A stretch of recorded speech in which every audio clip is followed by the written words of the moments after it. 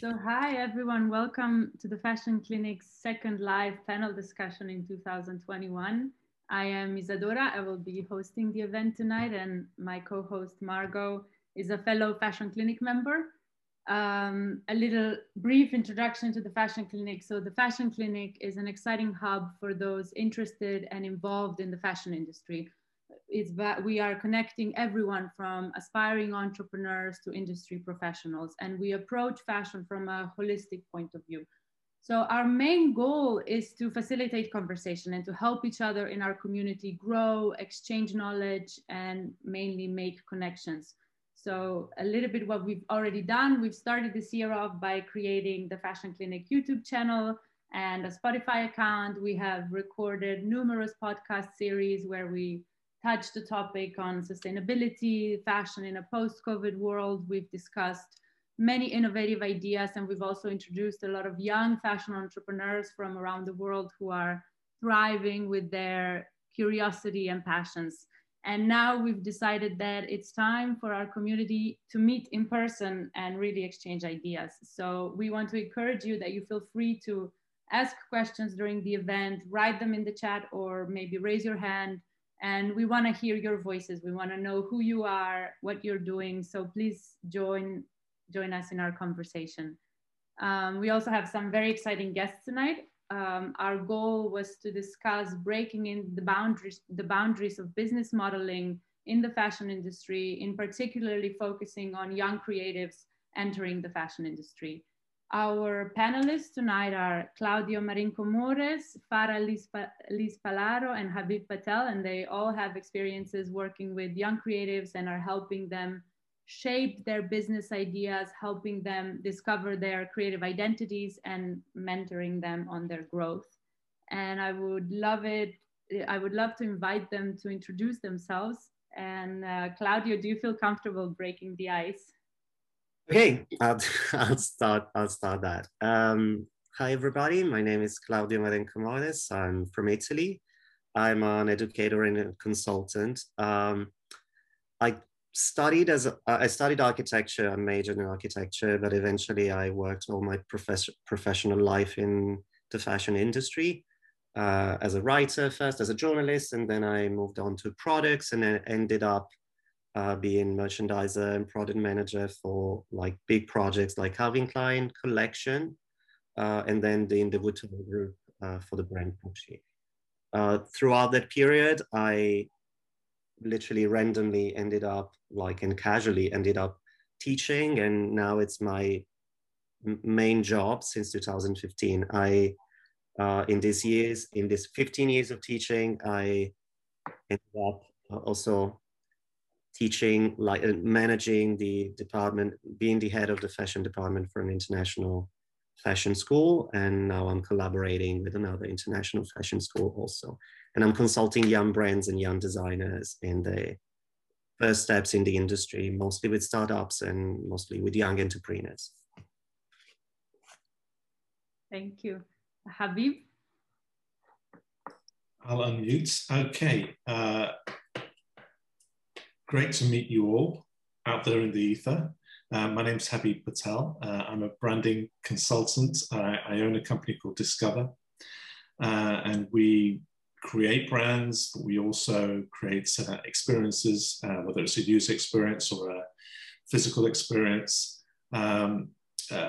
digital experience. We plan out, design, create, and deliver all of those. My background started with advertising agencies such as Ogilvy and Saatchi, and went on to pure branding agencies such as Interbrand, Landor, and Coley Portobello. And for the last 8 years, in one form or another, I've been running either a business in a partnership or my own business now with Discover. And most rewardingly, I have recently, over the last 2-3 years, been involved with the London College of Fashion Masters in Innovation and Entrepreneurship, fashion, of course, and that has been fantastic. It's been a really rewarding experience. One of the things I've learned is that giving back is really rewarding. And I should have started that process many years ago, because it's been a revelation. It's fantastic. That's me. Thank you. And Farah, please tell us about yourself. Thank you, Isadora. First of all, I love when you say that the Fashion Clinic has a holistic approach. That's the way to go in the fashion industry. My name is Farah Liz Pallaro. As we discussed before when we were introducing ourselves before the meeting, I studied law school, but I never worked as a lawyer. And then I started studying fashion design. I had my degree as fashion designer, and I started working as a fashion designer for luxury companies. And sorry, because I have all the light here, I look like suddenly the heavens open. So as I was saying, I started working as a fashion designer for luxury brands, fancy luxury brands. And at one point, as I mentioned to you before, guys, I was feeling a little bit that I didn't have a life. So I quit my perfect job on paper, and I opened my consultancy studio back in 2010. I started doing consultancy for fashion brands, designers, and also different type of companies. And I started teaching by case, same as happened with Claudio, and I discovered mentoring. And this is why I decided to become a mentor. And in 2018, I published my first book, Fashion Business Spirituality. And my life changed again. So now I'm also, writing books. And as Habib says, trying to support as much possible those emerging designers, emerging brands. And it's a very, very rewarding thing, and something that I encourage all those fashion professionals out there with years of experience to give back to the new generations, because it's a beautiful profession, it's a beautiful job. So this is it. I'm gonna close my curtains because I don't see you guys completely. Suddenly the sun. Thank you for this introduction. So Margot can agree with me. When we were at the Fashion Clinic, when we were preparing the questions to start off with, we wanted to first focus on your experiences working with young creatives, and what kind of trends have you noticed that within their creative work? So what problems are young fashion creatives currently trying to solve? I can jump in first. I'm a non-fashion person, so I'm kind of coming from a different angle. I'm coming from the branding area, and what I've loved about knowing know the breadth of projects, especially at LCF, is that there's a real kind of desire to be part of society rather than just a fashion brand. And I think that for me is a fantastic revelation. And if I was coming into that relationship fresh, I would have encouraged people to think in those terms. And, it was great to see that it was already there. Of course, people are talking about sustainability. Of course, people are talking about waste and fast fashion and all of these really prescient issues.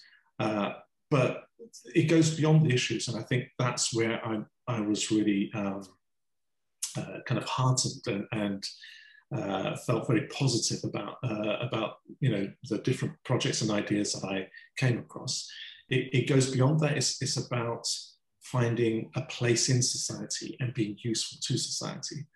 So if the 20th century was marked by commerce for commerce's sake, we're now in a century, I think, that would be defined by commerce for the sake, for the good of humanity, and for the good of the world, not just humanity. And that's what I'm beginning to kind of sense. So I wanted to, if I was to say, what am I finding about mentoring and building relationships within the fashion industry, is that I think there's a real desire, and that's incredibly inspiring. I think that's really, really great and worth expanding on. Farah, do you want to go?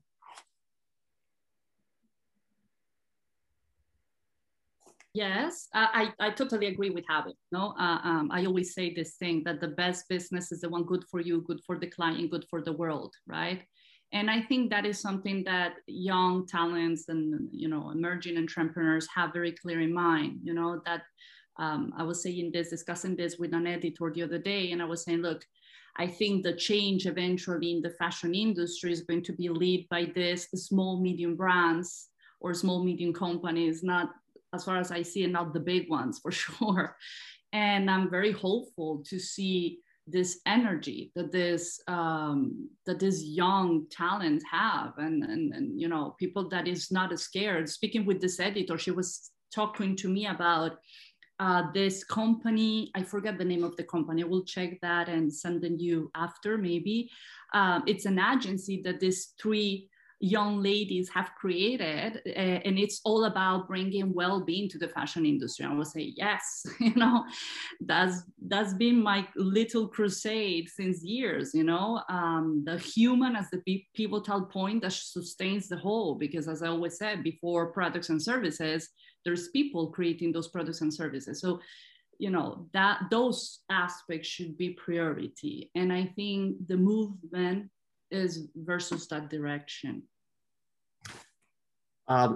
Can I be like a little, I have a slightly, like it goes in the same direction, but it's a slightly different perspective, I think. And especially, I do see a trend. I do see some definitely positive signs, as Habib and Farah are noticing, and that's so reassuring that maybe we planted some good seeds in a way. But also I see that in many institutions, in many, like, let's say even fashion design school, there's still like a pattern that is repeating, and it's very easy to be tricked in that pattern for young designers. I think that what I see, and it's positive, is that obviously it's meant for good, but it's some designers, they do have a systemic approach to fashion. They're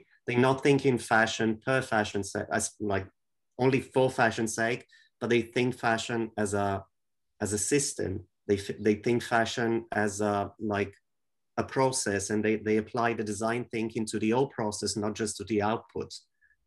And that, I think, it's the positive sign that I start seeing. But the pace of the industry and also the demands of some schools, they do not align to that, which to me it's a big issue.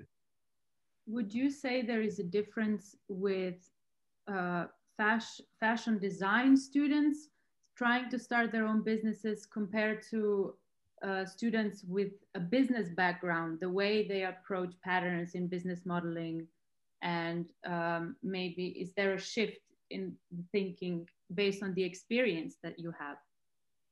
I think we're going to repeat a lot of times the word holistic, because it's like, to me, it means a systemic approach. It means that we're not only designing what it gets into the market, but we design how the people interact with that, how we source the materials, how we distribute that. We scale our businesses to the purpose and not just to the size, but this like limitless size that the industry gave us as a reference in the past.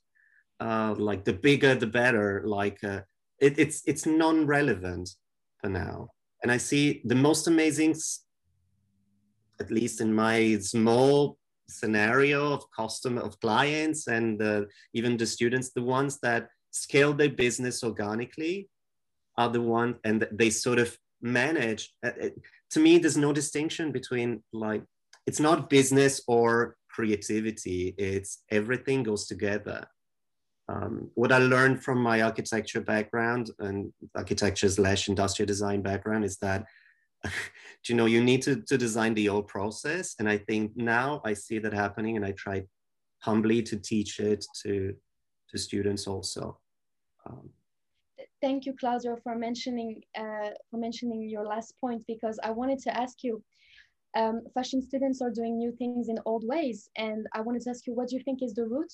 It's the root problem of it.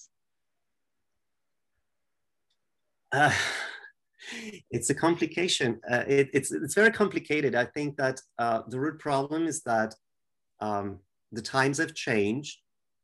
Generations have different purposes, and I think your generation has like Gen Z and late millennials, definitely they show greater potential than previous generations, I would say. But you need to change the game. It's a game that's been designed by someone else. You cannot just apply your new value, like your better values to that game. Change it, disrupt it. I mean, I was talking to a client before today, and he was all like, oh, I need to present my goods in the showroom, and then the showroom. And I was showing him, I was trying to tell him that that's the wrong way. His business is not scaled to that. It doesn't need the usual pipeline. He can disrupt even the presentation of his goods. It can change, like he changed everything else, but he wanted to play the game of commerce as it is, which I don't know, to me, it's nonsense. I think there's something interesting about this shift between the 20th and the 21st century. And the start of the 21st century has been so traumatic in so many ways that people haven't had the chance to just take a step back. And to Claudio's point, there's some people who have taken a step back. Now, whether you like him or not, Elon Musk is one of those people who's taken a step back and has said to himself, we're going to do business in a different way. We're going to go back to first principles. That's what he calls it. Steve Jobs did it before, and there's so many pioneers who are doing it now. And I think that thinking afresh is very hard to do over the last 2 decades because there's been so much noise going on. And I think sometimes thinking afresh requires you asking the question, why am I in this? And as soon as you ask that question and answer that question really honestly, why am I in this? Why am I going through this? What am I doing? What's my purpose, etc.? And which I know is a question that the entrepreneurship students ask all the time. As you know, to use the language that Claudio is using, the game changes. It's happened to me, and it's probably happened to me way too late in my life. But I think, you know, great to hear that you guys are asking that question. You may not know you're asking that question, but do ask that question if you're not. It's never too late. You know, we kind of parallel tracking the same point between myself and Claudio in that people have been doing commerce business in a certain way. They've become, you know, first time in history, there are business stars. Business people are celebrities. You know, that's a very weird, you know, Richard Branson, all of these people, they're celebrities now. You know, Victoria Beckham, she's become a celebrity. She was a celebrity and now has become a fashion designer. So there is a glorification of that. There is a glorification of that, and we need to be kind of aware of that and keep asking ourselves, go back, just step back, just sit back and have a hope, you know, a look at the whole picture. It just gives us a different perspective.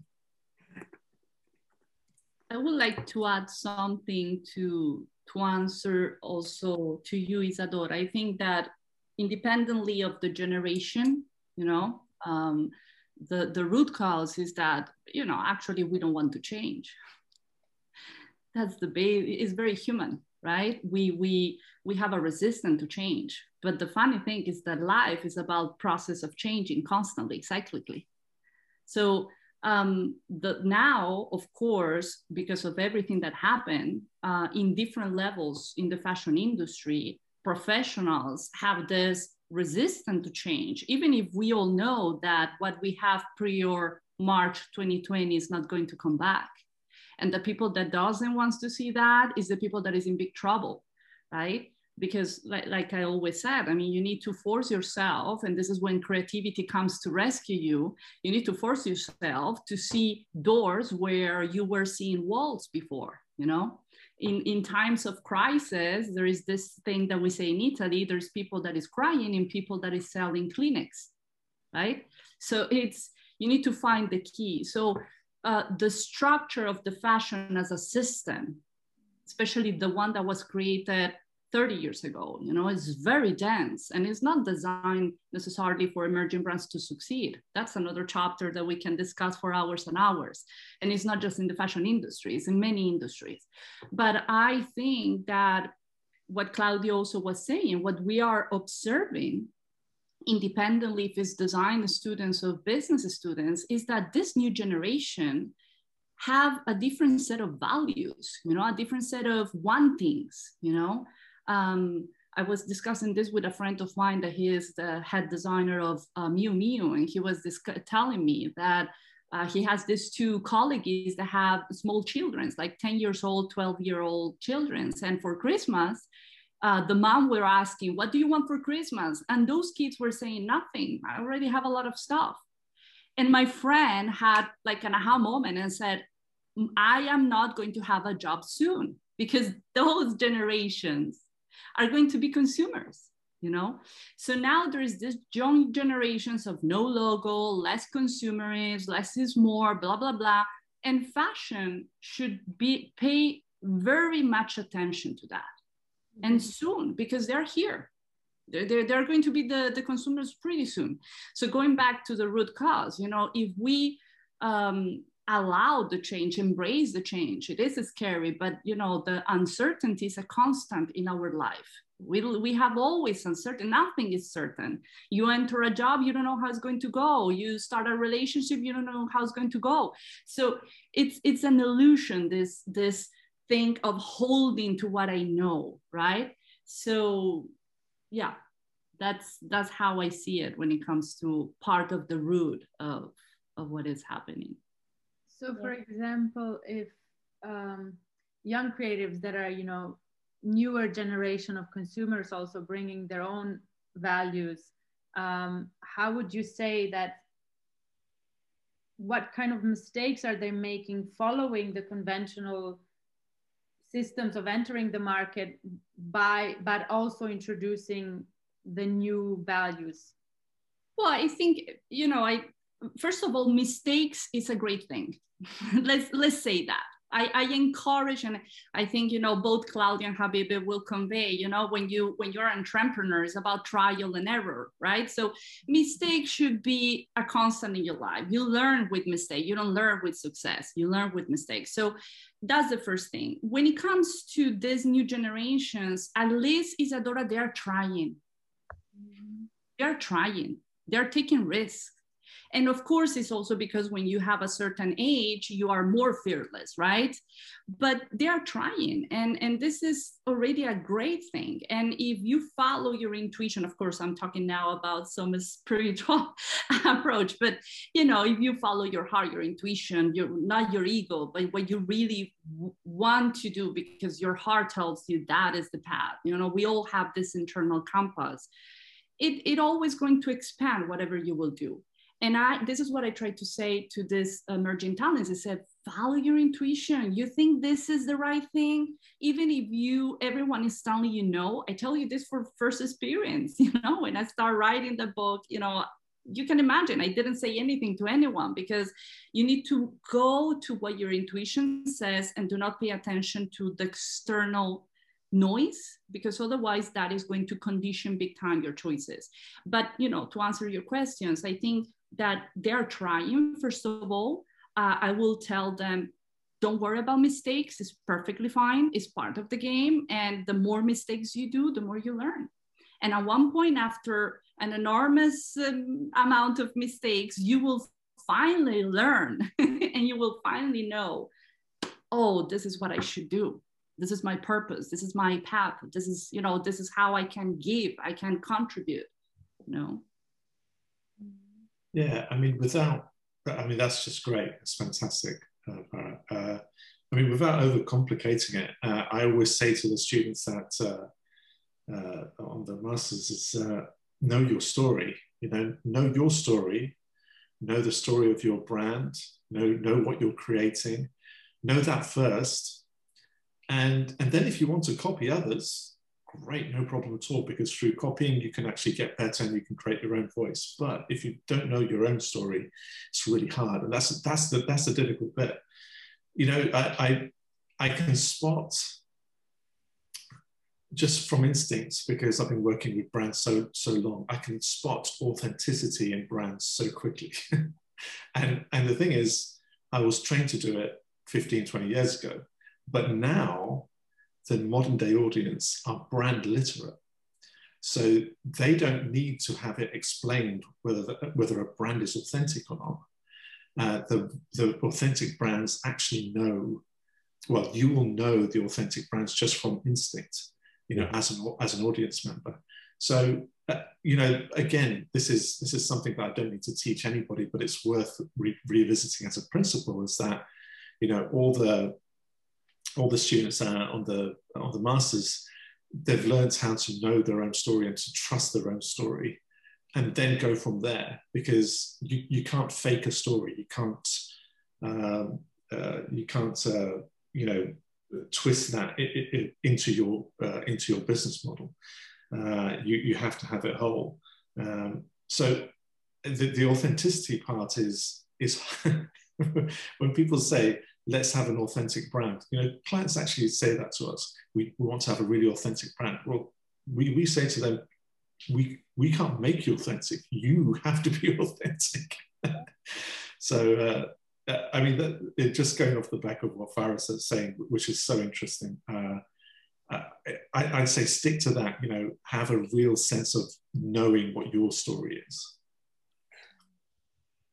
And there's also another factor which I think that it's generational, and it's a good sign for fashion and for the industry in general, is that I see more and more young designers, young entrepreneurs willing to collaborate.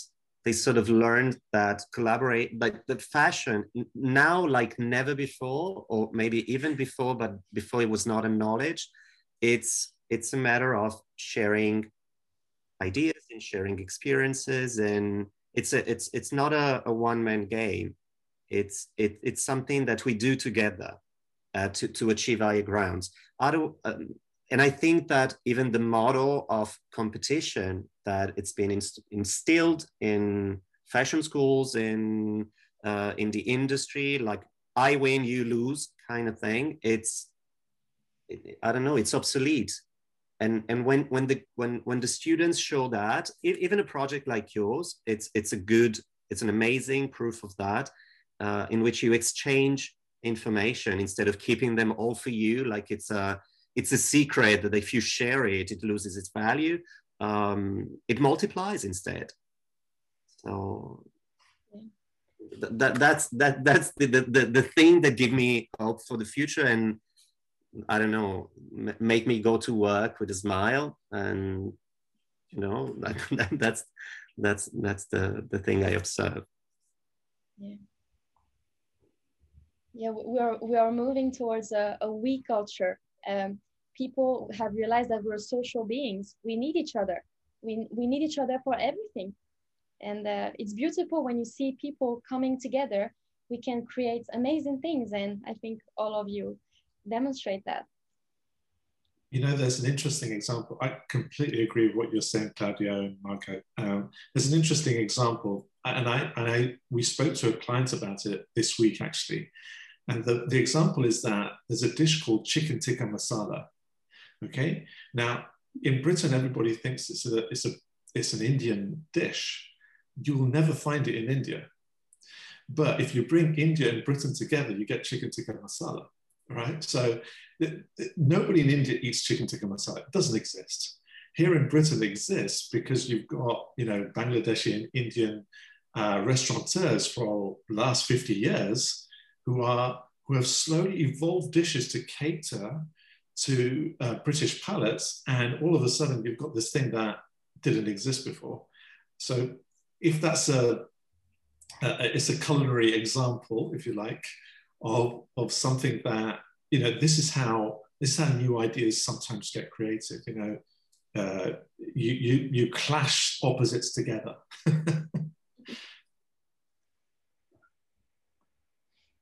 I like that example very much, and especially because, as we talked about, connecting to each other, exchanging knowledge, there has been a lot of conversations on mental health in the fashion industry. And Farah, you actually talk a lot about this, and I would love for you to tell us a little bit about your book, because your book touches the topic on spirituality. So please. Thank you, dear. I'm not selling the book. Huh? It sounds like I'm selling the book. No, I'm not selling the book. Yeah, well, when it comes to the methodology of the book, it's something I created from a very simple a point of departure. When I was a designer, a fashion designer back then, in those hungry fashion days, like I call them in Milan, what kept me alive, it was, the fact that I was very lucky to grow up in a very spiritual family. And, spirituality has nothing to do with religion. It's the first thing that I always clarify. You can be a spiritual person and, not believe in any religion, so it has nothing to do. But those techniques, those ancient spiritual philosophies that exist in thousands of years have left us, and there's a reason if they still work today. Those well-being techniques were the one that kept me, in balance somehow, or avoid me to going fully to burnout, which is linked to mental health issues, when I was a fashion designer. So at one point I said, I want people to avoid to pass through what I have to pass, right? So this is why I create this book. But when it comes to mental health, Isadora, which is another argument in the fashion industry, I can tell you what I said once that I was invited to this panel in London about creativity and mental health for the fashion industry. And I remember there was a lot of PhD doctors and mental health practitioners with a lot of titles, very impressive people. And there was like the room was full of fashion professionals, and they were talking about mental health issues, and you can see the faces of the professionals there. And I raised my hand in the panel and said, you've been speaking about depression for half an hour. Can you say what depression is? Because let's start from the basis. There is a lot of fashion professionals that they have depression. They don't know they have depression because they don't know what depression is. Right. So I think, also the reason why, in a very humble way, I wanted to introduce this concept is because there is a lack of information, a sort of taboo about this concept in the fashion industry. But it's like Claudio was saying, it's a very fast-paced industry with a lot of a high stress level industry. Right. So, health issues always come up in one way or another, because we're not machines, we're human beings. And I think the information is key. And yes, and this is what I hopefully try to do with my work and also with what I write. Yeah. It's so necessary to avoid burnout and all those things that we know very well. Yeah. I would like to know also, how does that what you believe in translates in all of your work, working with people? So in your consultancy work, how does that look like? How do you approach brands that come to you with questions for help? How does the work process look like? Well, going back to what we discussed at the beginning about the value system and everything, since I started my professional career, I always have very clear in mind my ethics and my values, not always stick to them. I'm not perfect. I made a lot of mistakes, same as everyone. But because, again, I had that background of a spiritual practice, I believe in this.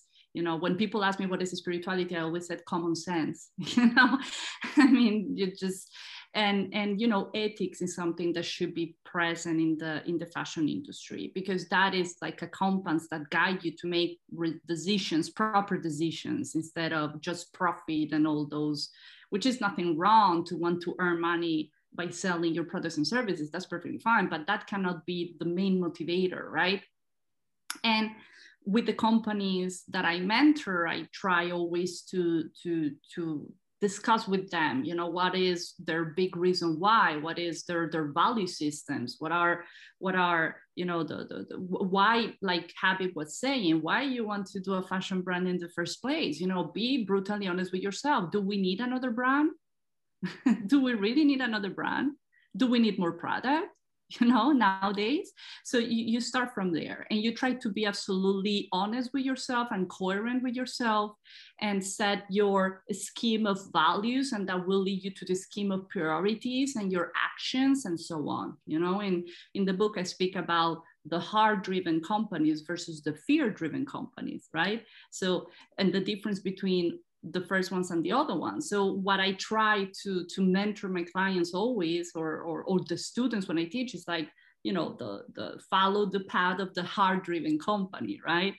And yes, and the spirituality in my case helps. There's many people that believe also and apply these philosophies, but again, if you stick to ethics, you don't have to apply, I don't know, the Tao philosophy or, you know, Kabbalah or Buddhist or whatever, you know, that, you know, ethics is just perfectly fine as a starting point.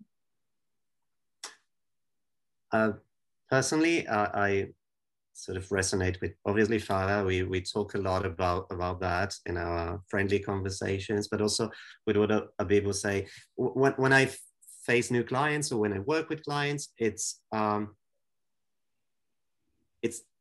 never present myself like having the magic formula. There's no such thing, like there's no one way to design. There's not one methodology that you can teach. You can teach one of many methodologies. You can teach many methodologies, but it's what resonates with you. It's what attains to your values. It's what's relevant for you. And again, there's no need for more products. There's no need for other brands per se. And sometimes that's the trickiest. That's also professionally is the trickiest topic to face with the client, because they come to you like you had the answers. Well, I don't know, maybe I learned it through analysis and through like therapy myself, but it's a process of self-discovery. What works for you possibly works for others if you know it well and if you can manage that strength. Other than that, it's just like, it's, again, there's no formula. I have no recipe for success, which is good for everybody, at least. Thank you for mentioning this, Claudio, and apologies for interrupting you. I was actually reading something that every 10 years our cells change. So we become a new person every 10 years. It's fascinating to realize that, because we often have this realization, for example, in our 20s, oh, but I want different things. I'm not the same person that I was before. And it happens every year. We become a new person, we evolve. And maybe the brand we initially wanted to do has nothing to do with making clothes. Maybe it's sharing your story, having a stronger why, helping people. It's at the core of every one of us, I believe. It's an interesting word that was mentioned there from Claudio. It's relevance. Relevance is, I think, you know, a word I think that will become more and more interesting to everybody. You know, asking yourself what the purpose, you know, where you're leading, but also it defines. It will define, I think, what will happen in the next decade or so. Because, as I say, I think there's been so much noise for the last 2 decades, so much conflict, so much, you know, everything's in your face. And I think clarity will become a lot more sought after and desired, you know, in our lives, in our careers, but also if you're talking about fashion brands, then clarity and relevance, I think, will be far more interesting to consumers than ever before. I think it's interesting. There's brands like Arquette's coming up, and they're you know, espousing slow fashion. They're saying we're going to be about things that will last you for decades, and brands such as Patagonia, which are really interesting. They're saying, don't buy our goods, we'll repair, bring us your goods and we'll repair them. So bring us your old coat and we'll repair it. So there's an interesting question about relevance. You know, there's bigger issues in fashion going on out there. So how does fashion or any other area become relevant? You know, if you're a lawyer, how you can be relevant? If you're in the fashion industry, how are you going to become relevant? If you're in zoology, how are you going to become relevant? I also kind of mentor some kids in the local area, and that's the question I ask them. You know, when I ask them, so what do you want to do with your life? And they're kind of struck a little bit because they think I was going to ask them, what job do you want? And I said, but what do you want to do with your life? And that becomes a different question for them. And then you get an amazing conversation with children. When you ask the question, what do you want to do with your life? You know, becomes a different conversation. Well, maybe parents would ask, what job do you want to do? And we'll lead you down that path. So I think, you know, clarity, relevance, there's a purity of the approach that I think will emerge in the next few years and over the next decade. Indeed. Yeah, and I would like to add something, if you allow me. Of course, I agree with both Claudia and Habib. I think that it's also important to understand that because of everything that happened, okay, but not necessarily just for everything that happened in the last year and a half, but it was already that change going before. The needs and the wants have changed, you know? Going back to what we discussed about the values and everything, the needs and the wants. And fashion is one of those industries that have pushed very much the wants, right? You know, if you buy that 3,000 bag from Gucci, you're going to be enough. You know, if you so the status thing and that, but that has changed because the period of introspection that we all have lived in the last year and a half, it doesn't matter what level of, you know, journey you're in your life, we all have passed through that introspection process. Our needs and our wants have completely changed, right? So going back to why an emerging a fashion designer, student, you know, that wishes to launch their brand or a business is to, you know, pay attention to the wants and the needs of the people, because you are going to make sure you're going to do a brand or a business for others, not for you, not to feed your ego, right? Because if you want to feed your ego, it's going to be very expensive, believe me, as a learning process. But if you have in mind, of course, you know, that you are doing stuff for others, you know, that is the right mindset to start with. You know, what I always said this to, you know, I have many friends that are already professionals with 20, 30 years of expertise. And they say, Farah, I want to write a book. Can you help me with this? Because I want to talk about this. And I said, look, my advice is that remember that books are for others, not for you.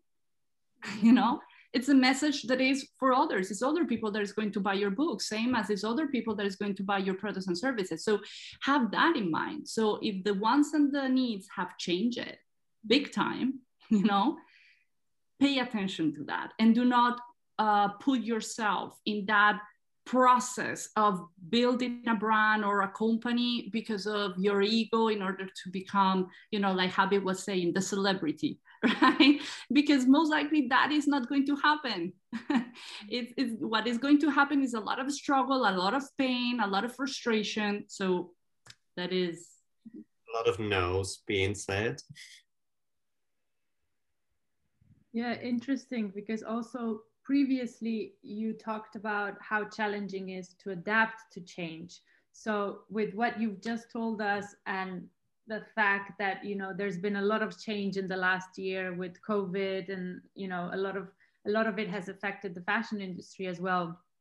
Where do you see some kind of new opportunities starting that young creatives, or the needs, where are some new needs that need to be fulfilled? You know, I'm very passionate about this subject, about the last year and a half. I'll tell you why. I think there's a whole section of society who have become a little bit paralyzed by what's happened with COVID. And I have tried to get the message out there that this might be a once in a lifetime opportunity as well. You know, this might be just the time to take a moment, breathe, step back, understand what's going on in the world, etc., and galvanize ourselves. You know, understand how important the climate crisis is and environment crisis is, and understand what's happening with race relations is not superficial. This is it. Either we get it right now or we don't.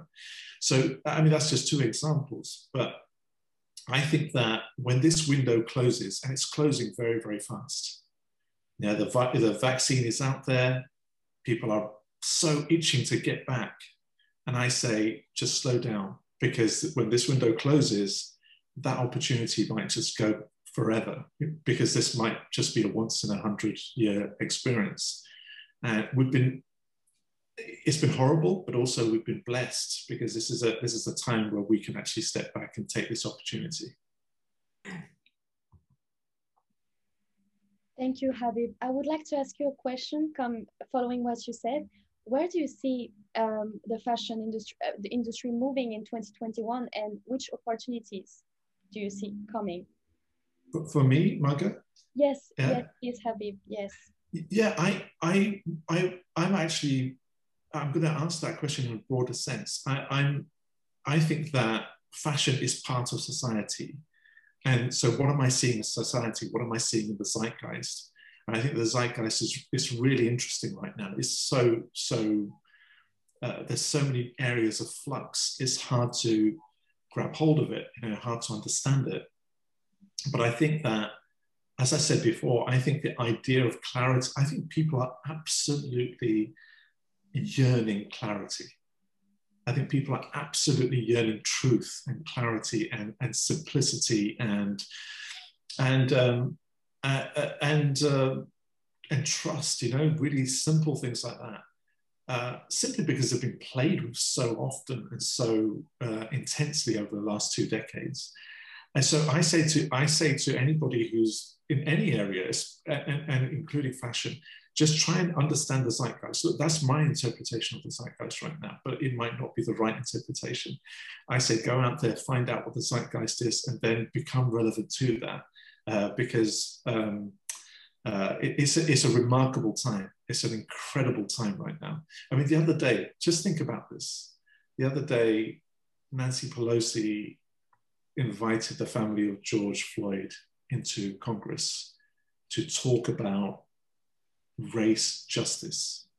Think about that. This is 2021, and this is still an issue. So that's just one example. That's just one little example. You know, our Prime Minister is yesterday making tacit apologies for Islamophobia. 2021. So this is what I say, is that I think just to everybody in fashion, I would say, anybody in any area, just take a step back, understand what's going on in the zeitgeist, and grab hold of it. Yes, indeed. And I think that from later science, we see that the business model is sort of collapsing of the previous industry by the desperate attempts to, you know, stick to the past model. Look what everybody's talking on, like in business boards and stuff like that, about NFTs, for instance, which to me, it's a laugh. It's not meant to laugh. It's just like the last remnants of a system that doesn't know what to sell you anymore, and is trying the last resources of inventing needs, which though are not relevant, which are going to deflate as soon as they started. I'm not saying that the digital world is disappearing whatsoever. That's going to be vital for the future, but not in those terms. It's going to be about inclusivity. It's going to be about connections. It's going to be about relevancy. It's going to be about all the big words that we mentioned, but not about consumption per se, as it's been shown. Like Like yesterday, I was reading an article, they sold an NFT Gucci bag for $4,000, which to me, it's utter nonsense, but not just because I'm from another generation. I think it's just because, do we need that? Are we really that rich that we can, you know, that we have everything else in the world, including the immaterial goods that Farah is talking about, the material values that are vital? I don't think so. That's at least my take. Maybe I'll be wrong. I don't know, but I like to think I'm not. No, I totally agree with you. And, you know, Habib, you said something that I think is key in these times, which is simplicity. I think that what 2020 gift us to all of us, and you are, locked down at home, you start seeing, your life, what I got my life into. And you start, we all have this need to, clean the house and clean the wardrobe and, take away all those extra weights we have put to ourselves, in many areas of our life. And when going back to this new generations that they're trying to build something new, if they start the process in a simple way and they pay attention to what life is telling you, because life is talking to us all the time. We are not paying attention, but the signs are there, very clear, So to pay attention to what life is telling you and how it's guiding you, and to understand that we need to take responsibility for what we have created, because this is something that I always say when it comes to the fashion industry, we are all responsible for the industry we have. We are all responsible, myself, all of us, as professionals, the ones that we are inside, and also as consumers, right? We have a huge power as consumers. So what I see that is very beautiful is to see those emerging brands, designers, and the students that they are again falling in love with the craft, especially in Italy. We as Italians, we love our made in Italy, the real one, not the fake one that luxury companies sell, the real one, because it's a beautiful process. It's a beautiful craft based on tradition, based on values, based on heritage, based on family values many times. So to see those students or those designers that they are going back to those roots it's a good signal, I think, to go into the simplicity and the essence of things in the process. So I hope that is one of the many positive paths that can lead to real change in a way. I would love to know if you have any experiences in working in different markets, so comparing the fashion industry in Italy and in London, in the UK and some other parts of the world. I can talk to brands very briefly, across the globe, and I think that there's I think both Claudio and Farah hit upon a really interesting point. Does everybody know this program, Dragon's Den? It just feels so irrelevant now. This conflict, ridden idea, that we're going to make people nervous and quake in their boots, and business is so not that anymore. Yes, it's kind of scary and everything, but it's not that anymore. I think it's interesting for you guys to think about business and how you want to conduct business. It goes back to the work-life balance thing. I think that's a really interesting question. To answer your question, Isadora, across the globe, as far as brands are concerned, I think there's some really, really interesting things happening. I think that the European, North American dominance of brands has broken down over the last decade. If you just think about the film industry, the Korean and Indian film industries are outscoring Hollywood, for instance. So there's a lot of paradigm shifts that are happening. And I think you said it at the beginning, Isadora, I think it was you who said it, look out to the rest of the world. Some really interesting things happening. If you want to remain relevant, there's some nuggets and ideas and gems out there that I think will blow your mind if you just look for them.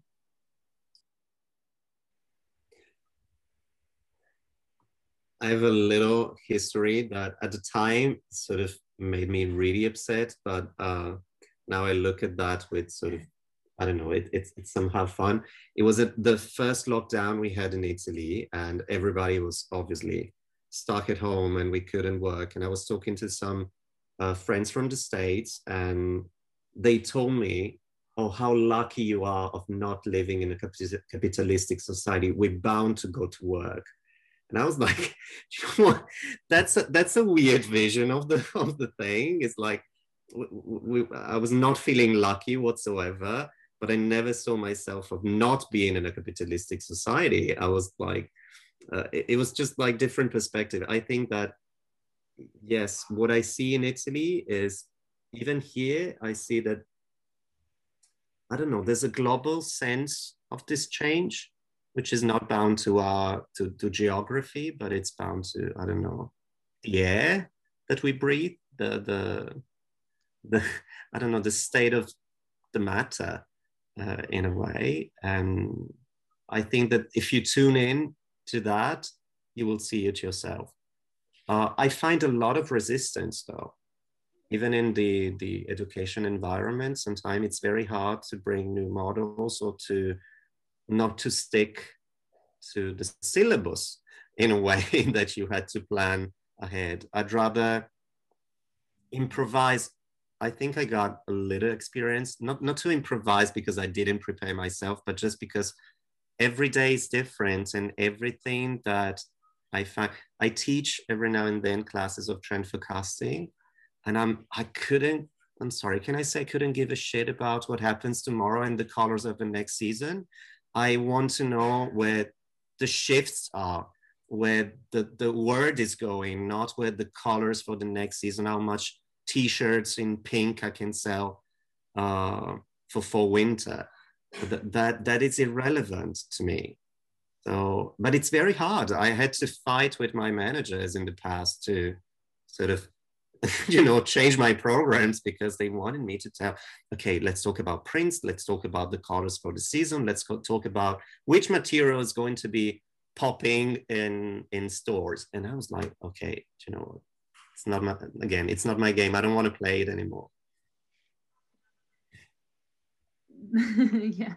What about also, maybe I wanted to end these conversations also before we go to questions, a little bit, what were some of the things that, some ideas or concepts that have really inspired you in the last time, that can inspire everybody else by telling them? I'd like to mention something that I think everybody would be inspired by. There's a group called the Intersectional Environmentalists. And I don't know whether you've heard of them. They're a group, North American group. And here's what I mean by relevance. Here's what inspires me about relevance, right? So they have recognized through their own experiences that they were cut off from experiencing the environment because they were, you know, they've lived in urban environments all their lives. Maybe a financial situation has cut them off from experiencing a mountain or experiencing a forest or experiencing the ocean or whatever it is. It's easy to connect to the environments when you have the means. So intersectional environmentalists are opening up that discussion in America.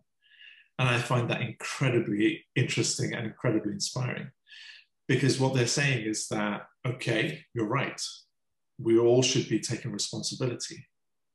How do you want me to take responsibility if you're cutting me off from that experience? If you're cutting me off from that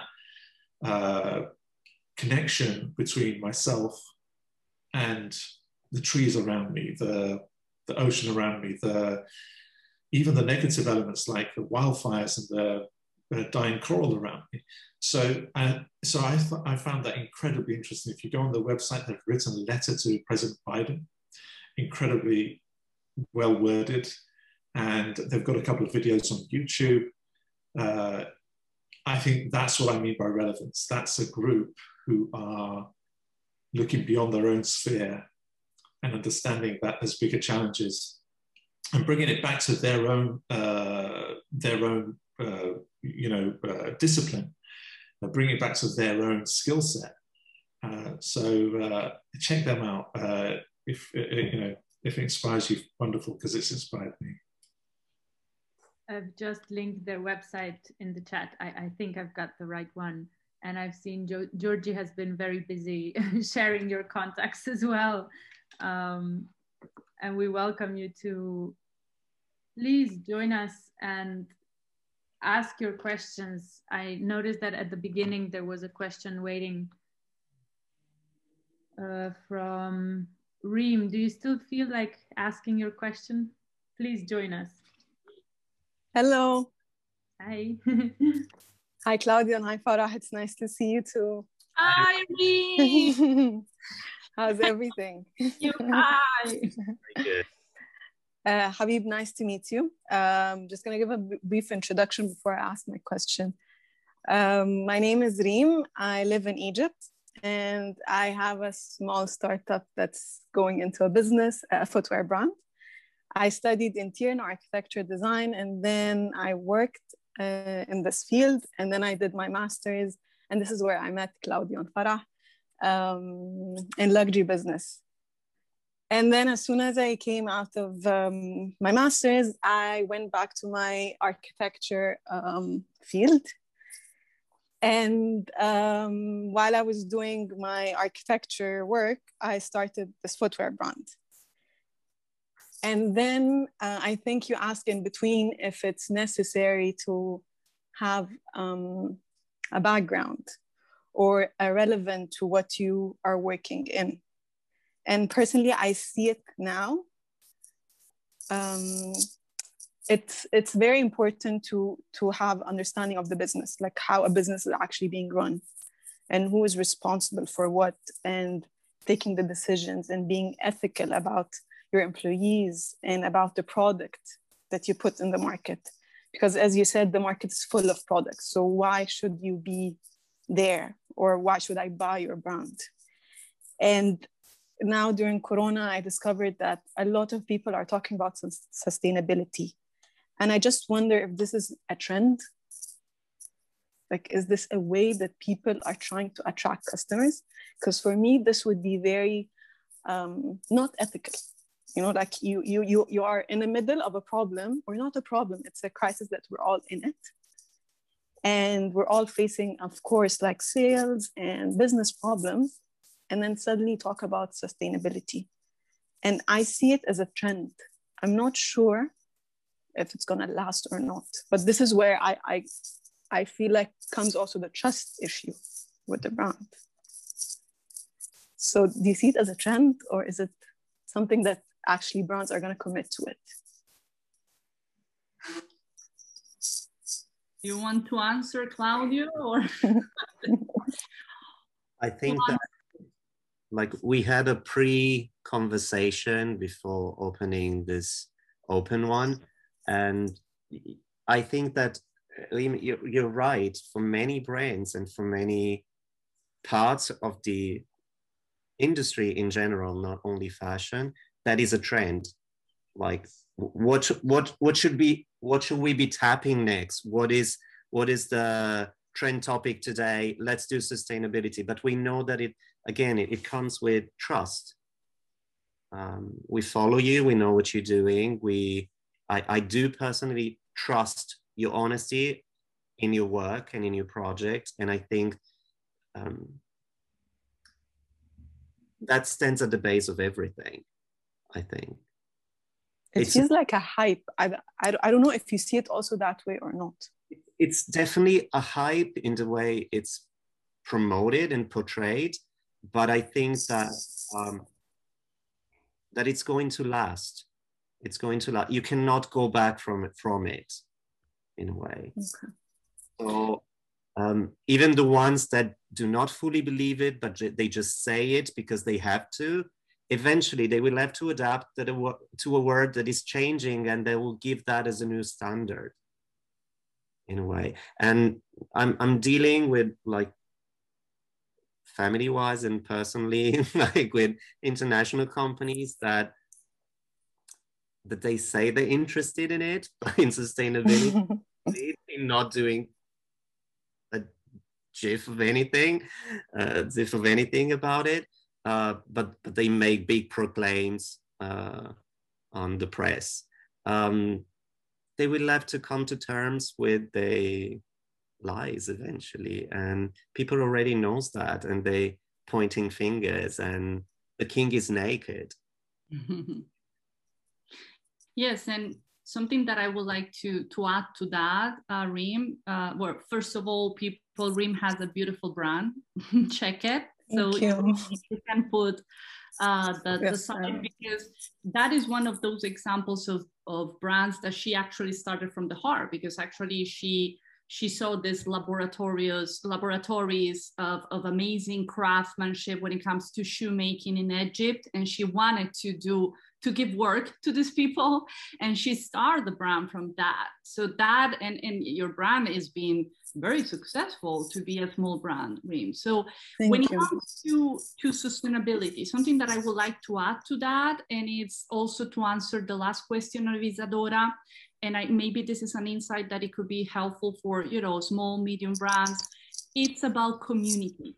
That is the energy that is shifting big time. It's about community. What you guys are doing here with the Fashion Clinic, it's a community.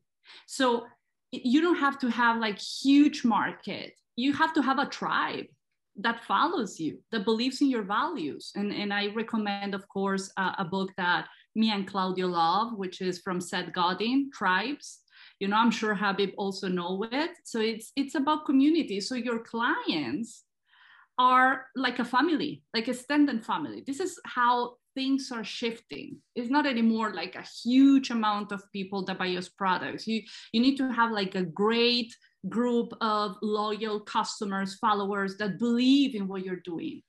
And I think, Reem, from what I see, it always opens my heart to see in Instagram everything you do, because you have that, you have achieved that. And believe me, the big brands that are doing the sustainable greenwashing thing, they are going to lose more and more those customers, because people is shifting into, I want to buy products from someone that shares my values.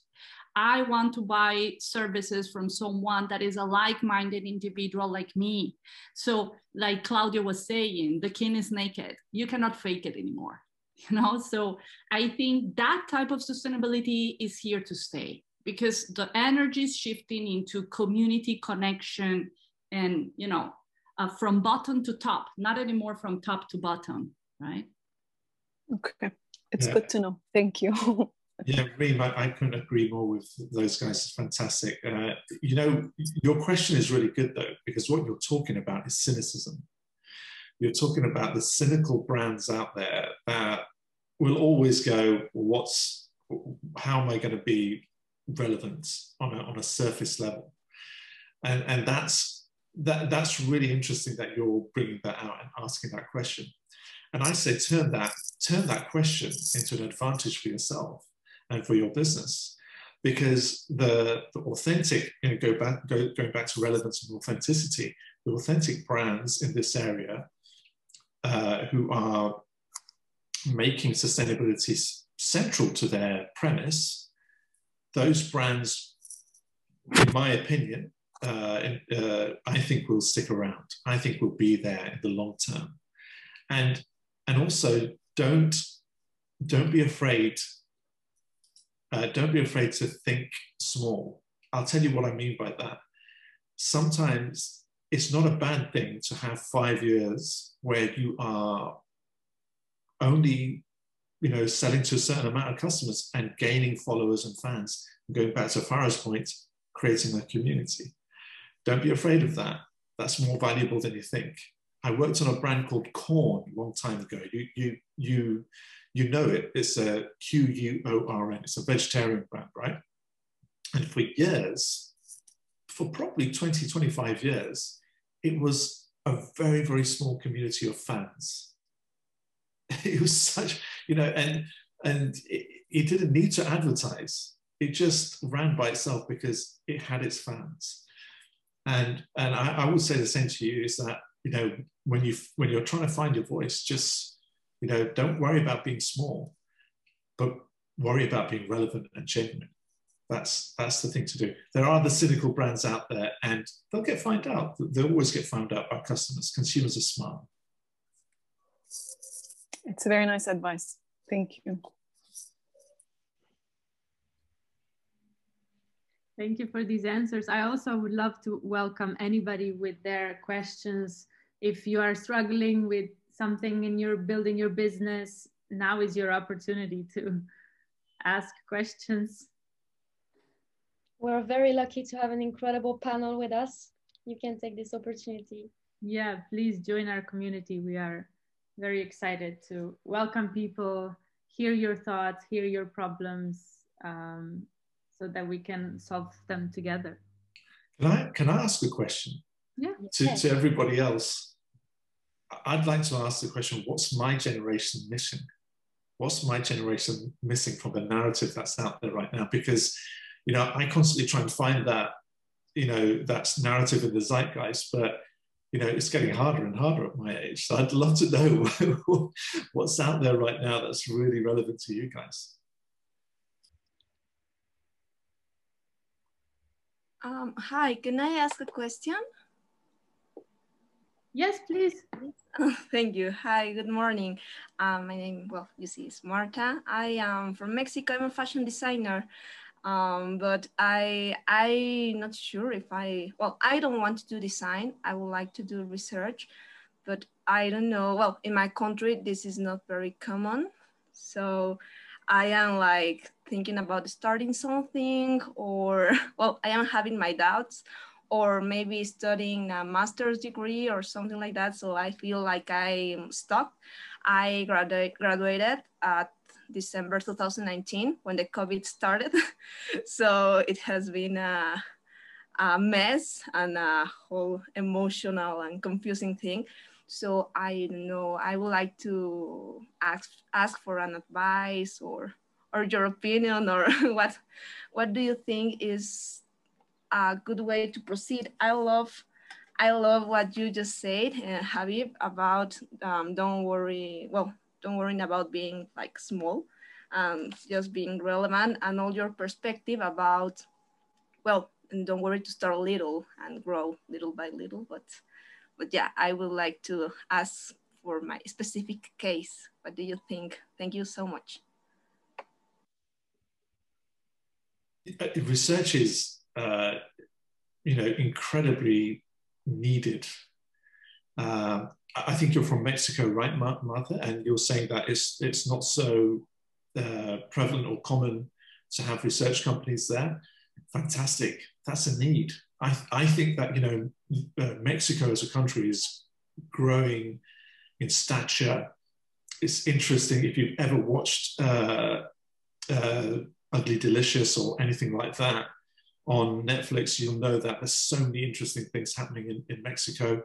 I say grow your community and get yourself out there and say to people, I'm a researcher and I'm a good one. And what can I research for you? What is it that interests you? What are the stories that you want to tell? And how can I research those stories and bring them back to you in a relevant fashion? That it's actually quite interesting when things aren't common in a particular country, because actually you've got a space to open. You know, you've got open space to kind of enter into, if that makes sense. It's exciting. Can I add something, Marta, that maybe can be helpful in the line to what Habib is saying? I collaborate many years ago with WGSN, which is a trend research agency in the fashion industry. And, you know, like Habib is saying, you know, I always, when I was there, they were very much interested in researchers from overseas, you know, from, for example, they may be interested, not just WGSN, but the Stylus or whatever, you know, all those trend research agencies that you have in Europe, they definitely are interested to the research you can do in Mexico, because as Habib is saying, it's a very interesting melting pot of ideas and movement. So creating bridges it's something that is very, very positive, and it always brings good. And so if you start, you know, collecting information, useful information for the fashion industry of this, you know, innovative processes that you find in Mexico, and you contact these agencies and you say, like, look, I'm a researcher, I would like to, you know, to contribute with you with, you know, what I can find in Mexico, I'm sure they will be super open to discuss with you. And not necessarily you need to do a master for that. You need to start doing it and have fun, you know, and that's all. I mean, a master, you know, always when I get this question, Prof, should I do a master after? Not necessarily. If you have very clear what you want to do, just start doing it. You don't need the master to validate what your heart knows that wishes to do. Start doing it, right?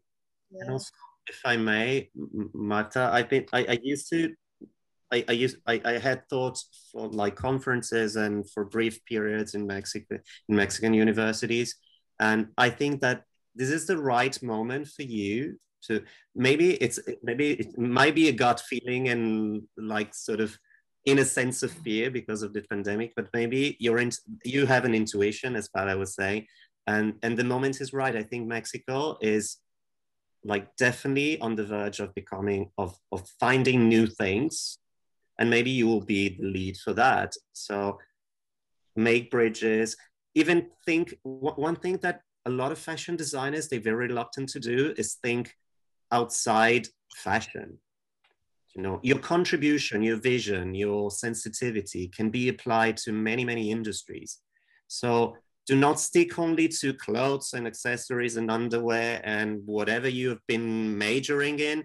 Like, think about what your sensitivity can bring to other worlds. And I've seen amazing fashion designers get into the food industry and make huge success because of their background. Fashion, vice versa, it's a very inclusive in terms of it's a vampire, and you know, like they like, in fact, in the architecture industry, it's always been weird that I was doing fashion, but in fashion, I remember my first gigs and my first jobs. It was like, oh, how interesting! You're an architect. Bring your expertise. Bring your vision. You know, so you know, think across. It's another suggestion. Yes.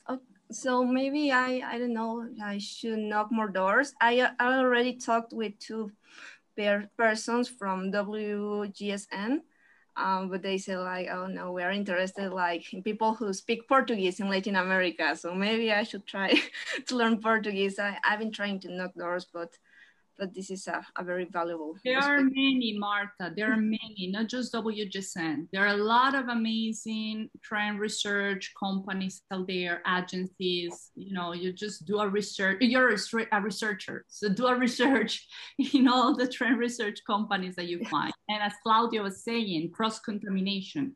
So not just fashion trend research agencies, you know, food, for example. When it comes to what I know is their companies are very interested in both Mexico and Colombia when it comes to research is jewelry.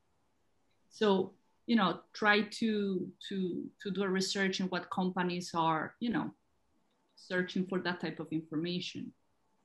Yes. Martha, I think there's 26 people on this call right now. If you were to connect to them all and present an article on a piece of research that you really feel passionate about, that's 26 people who are immediately going to know what you're about. Thank you so much. Yeah, I also started writing articles, so maybe I can share my profile and I will be very thankful if you could read, well, maybe an article I'm close to publish about. Well. Yeah. Yes, thank you so much for this space. Well, I contact you. I will let you see my face. So nice to meet you. And well, hope to see you soon. I would like to go back to your questions. What is relevant? Because I think we're pretty much the same age. I might be older, but anyway, just you were younger. You guys, what is relevant for you guys, like teachers?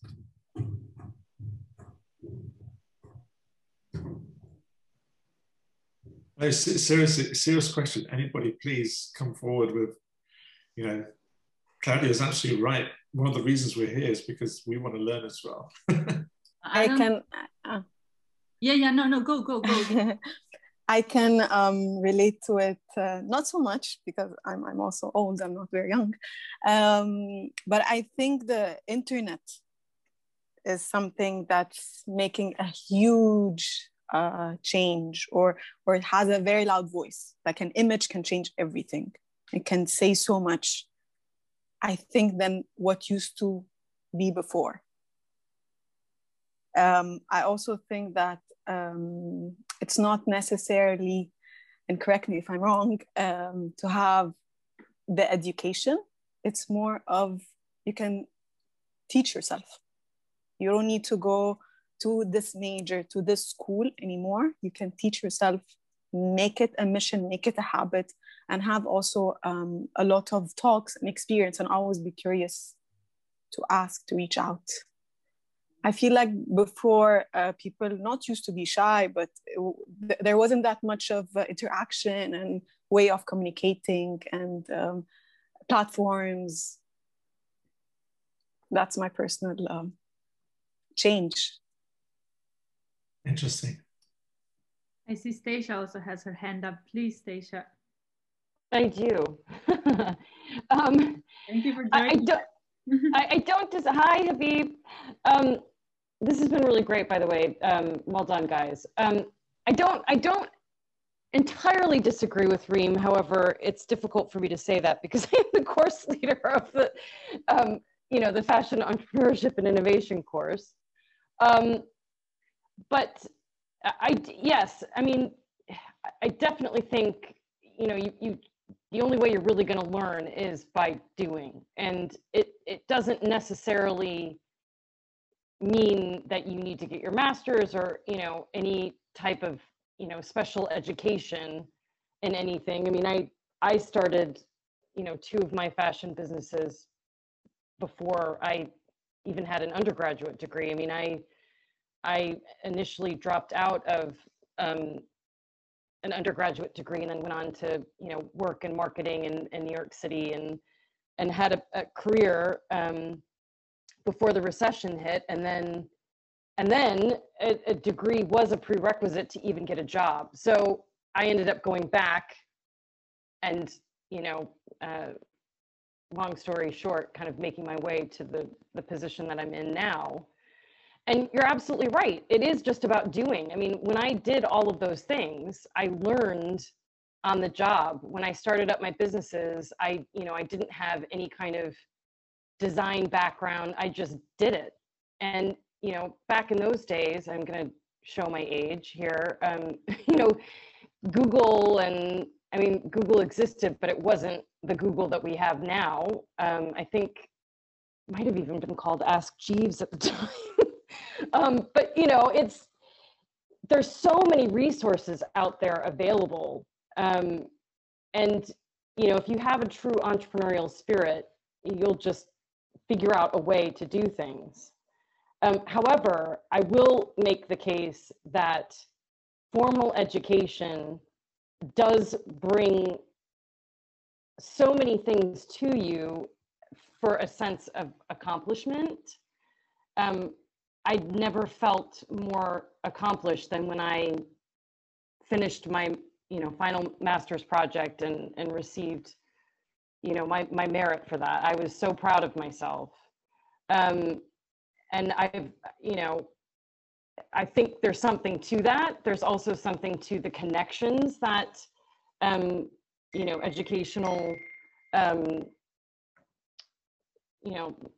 universities have. There's doors open, and you have access to a lot of different people, and particularly in the fashion industry, when you have London College of Fashion on your CV or even on your LinkedIn, it does open a lot of doors. So I definitely see both sides to that.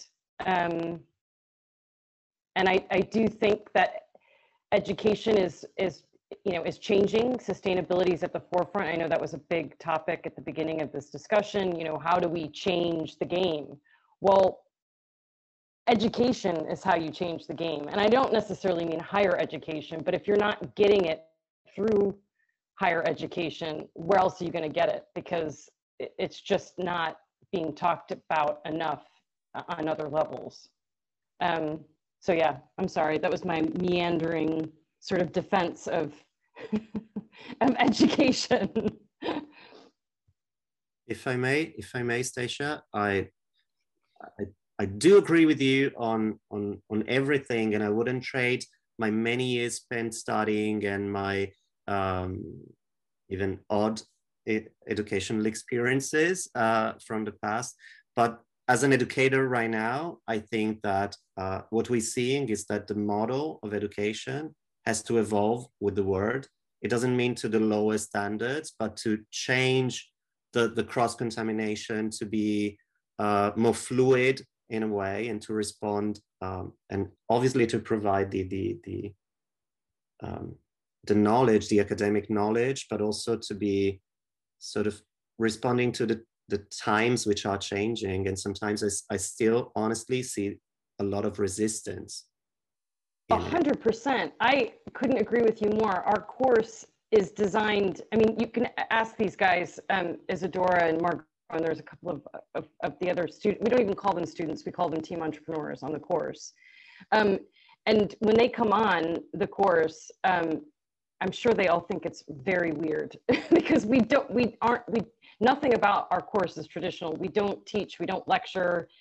It's about building a team. It's about building a community of practice. And I think it came up earlier as well about having a tribe, about building this community, about building, and that's exactly what we do on the course. It's all centered around learning by doing, learning from each other, sharing experiences, sharing knowledge.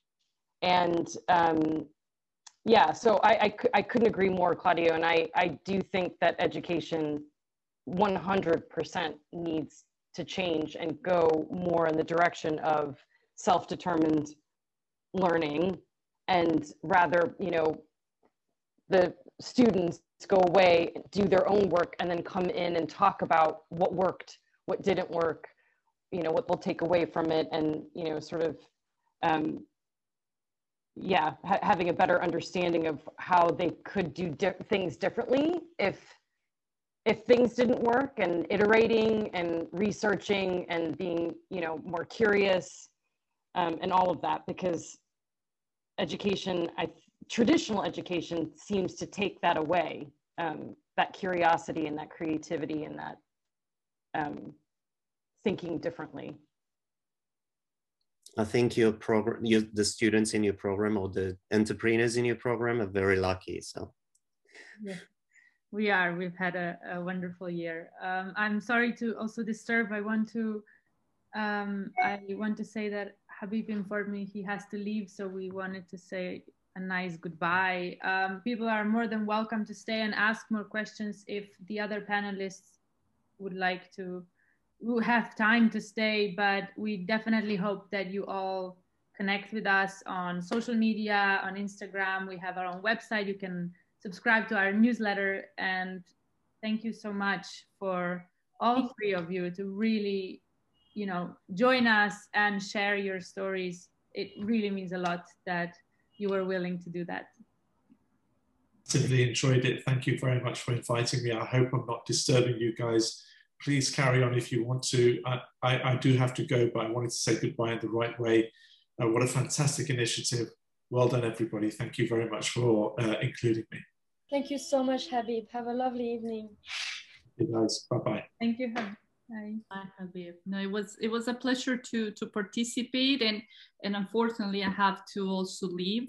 So, but it was great to meet you, Habib, and to meet all of you. And if you guys have more questions, I mean, you can contact me or via social or in my website. I will be happy to answer your questions without problem. So we're here to continue the discussion in other platforms as well, worry not.